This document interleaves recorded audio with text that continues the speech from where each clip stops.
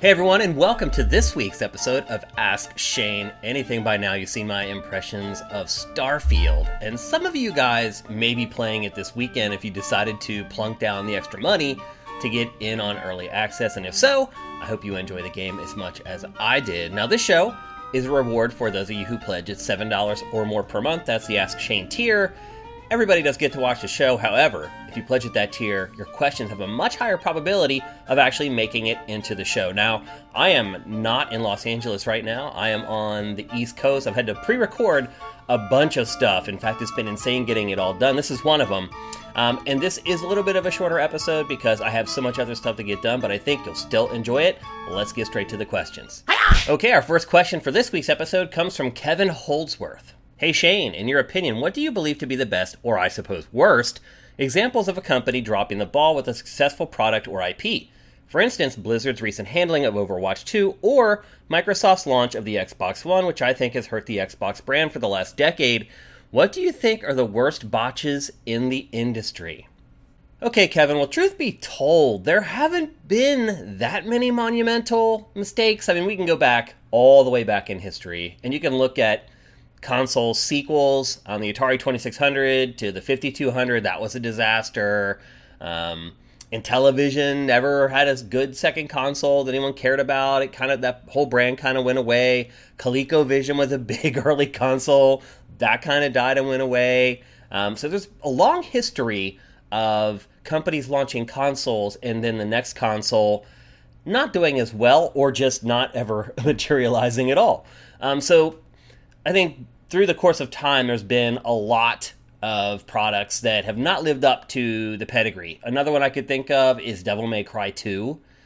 The first Devil May Cry came out. We're like, oh my god, brand new awesome IP from Capcom. Everybody loved the first Devil May Cry. And then the second one came out, and it was abysmal. And I mean abysmal. I don't know if you ever played it. I do not recommend it. So as far as games are concerned, that was one where the ball was dropped in the second one. But I think what most people care about more than anything is hardware. And looking back, obviously I brought up Atari and ColecoVision and Intellivision, all those early companies that never really sustained their business across time. But let's look at the big boys, the boys that have made it over time. And you obviously brought up the Xbox One with Microsoft. I think I would maybe be a little more specific with that and say that the whole Kinect thing that they tried to push on people with Xbox One, and don't forget TV with their press conference, those were mistakes. It is a major blunder. I'll give you that. But I do think that I have one that is worse. And it is kind of similar to Xbox One in that the company was coming off a really great period of its history and then just totally crapped the bed on its next chance to make an impact. And that is Nintendo with the Wii U. Now, I'll be honest with you, I don't know. I believe the Xbox One outsold the Wii U pretty significantly. I probably should have checked that before I recorded this, but I believe that is the case. The Wii U, I believe, will go down in Nintendo's history. Even 100 years from now, people will be talking about how the Wii U was Nintendo's biggest mistake. Coming off the Wii, you would expect a little bit more. I mean, first of all, what makes me a little bit nervous about the next Switch, or whatever Nintendo's next console is the Wii U. Because Nintendo had a home run with the Wii, and look at what it did with the Wii U. It's not impossible to believe that Nintendo could make another huge misstep with whatever it releases after the Switch. My hope is that it learned from the Wii U and will never, ever make that mistake again. The Wii U was an abysmal console on almost every front. Sales, technically, perception, everything. Remember, Nintendo announced a new console, and people did not think it was a new console. People thought that it was just a tablet controller for the Wii. That's crazy. I remember specifically when they unveiled the Wii U, after they did the press conference, they had this big breakout area where you could go and actually play the Wii U. The first thing I did was go in there and look under the cabinets in the kiosk to see what was down there, to see if it was in fact a new console. And I remember I took a picture of it and then shared it with everyone because no one could believe that it was new. They thought that the Wii U was just a new tablet controller for the Wii. So the Wii U, I mean, it sold some few units. It didn't really have any marquee games for it, although you could argue Mario Kart 8 has become one of the best selling games of all time. Is that fair to count? I don't know. As far as Nintendo's first-party output on that console, it wasn't abysmal, but it wasn't great either. It's really hard to pluck out like a single game of the forever for the Wii U. And this problem actually goes back to like the end of the Wii's life cycle. Nintendo did a horrible job managing the end of the Wii. It allowed all the third-party developers and publishers to run away because they couldn't make any money on the Wii. And really, it just kind of limped to the finish line, and then that whole thing just continued on with the Wii U. So I think if there's one product that shocked me more than any other as far as like, okay, I believe X, Y, and Z is going to happen. Instead, A, B, and C happened. It was definitely the Wii U.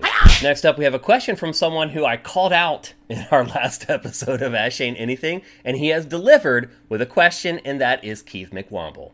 I love Streets of Rage 4. However, it's basically ruined beat-em-ups for me. I recently played Double Dragon Gaiden, and I thought it felt archaic rather than retro compared to Streets of Rage 4. We've had Warhammer Boltgun, Quake 2, and Star Wars Dark Forces is coming soon. What's your take on redesigning old IP for modern systems and audiences?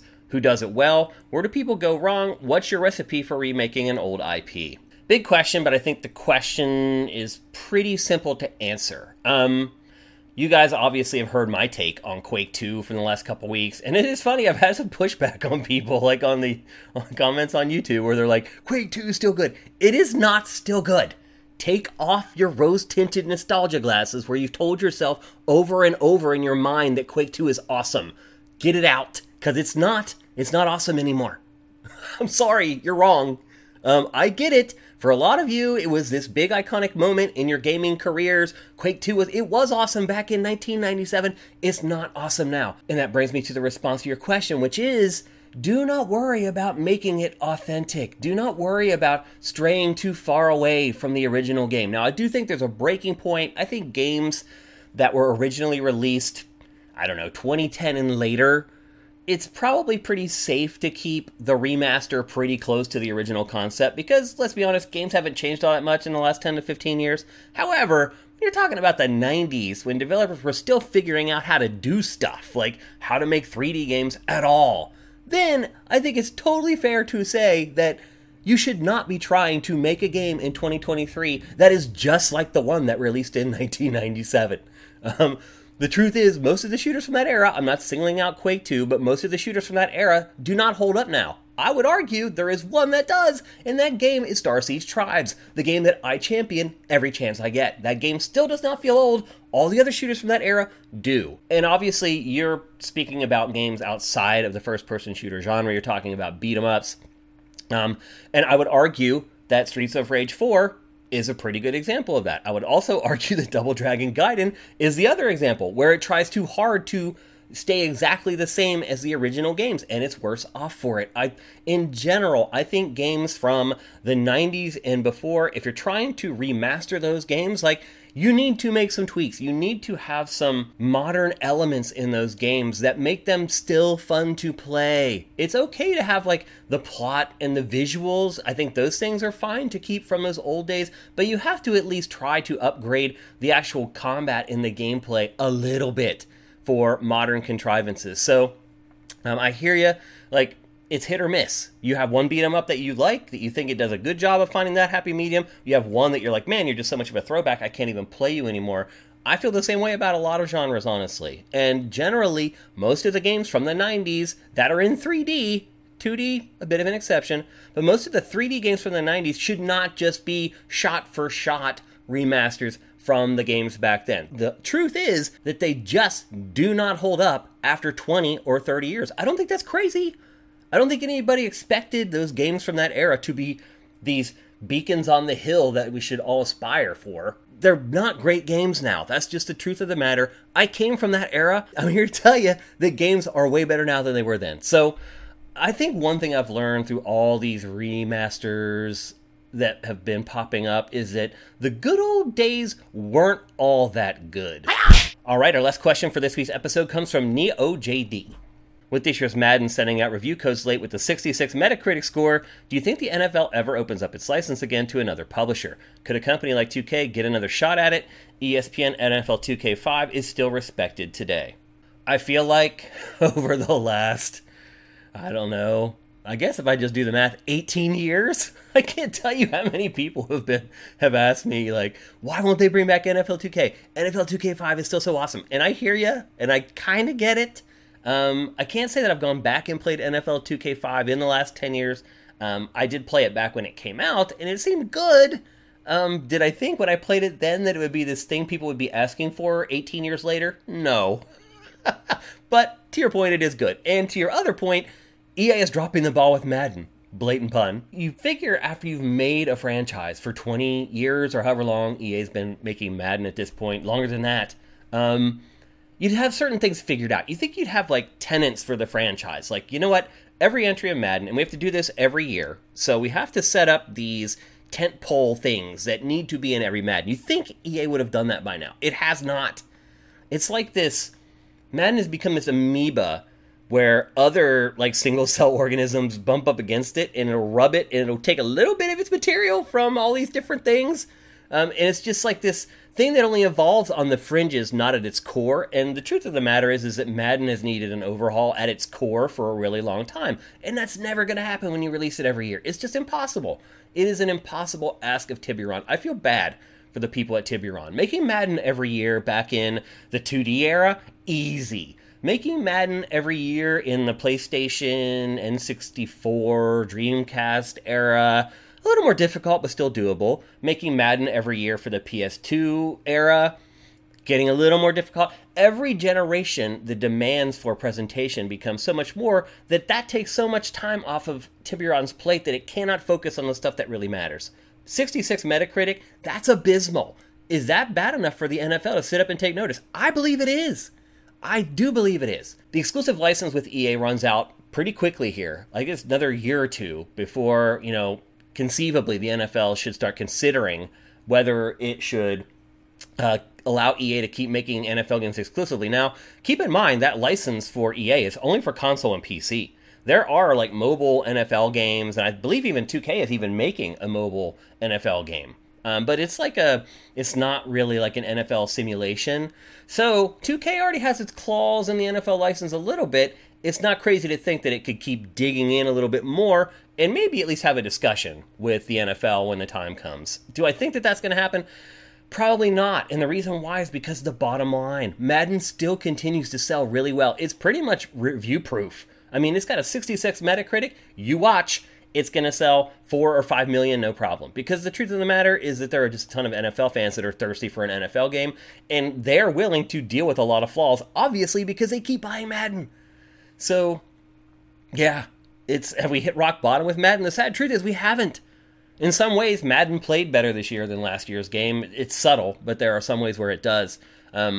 So, to stop the hemming and the hawing, and to answer your question, do I really believe the NFL will consider other publishers for the NFL license? Yes. Do I realistically think that they're going to take the game away from EA? No. No, I don't. Because the NFL knows better than anyone that if they decide to let some other company make an NFL game, that it's going to have bumps and bruises out of the gate. The first couple years may not sell quite as well. And the NFL is just concerned about the bottom line, and it is very happy with the checks that EA has been writing it for the last 20 plus years. All right, that's it for this episode of Ask Shane Anything. I told you it was going to be a little bit shorter. Obviously, I have a ton of content to produce before I leave to go on my little vacation back on the East Coast for Labor Day weekend, which I am actually gone and doing right now. So anyway, thanks to everybody who pledges at $7 or more per month. Without you guys, this show would not happen. We're going to need more questions when I get back because I'm doing 2 episodes back-to-back here. So head on over to sifted.net. There's a link in the header where you can ask me questions. Please do that. And again, it's open 24/7, 365. If something pops in your head, just head on over there and ask me, and I'll get to it as soon as I can. So everybody have a great weekend, and I'll see you in the next episode.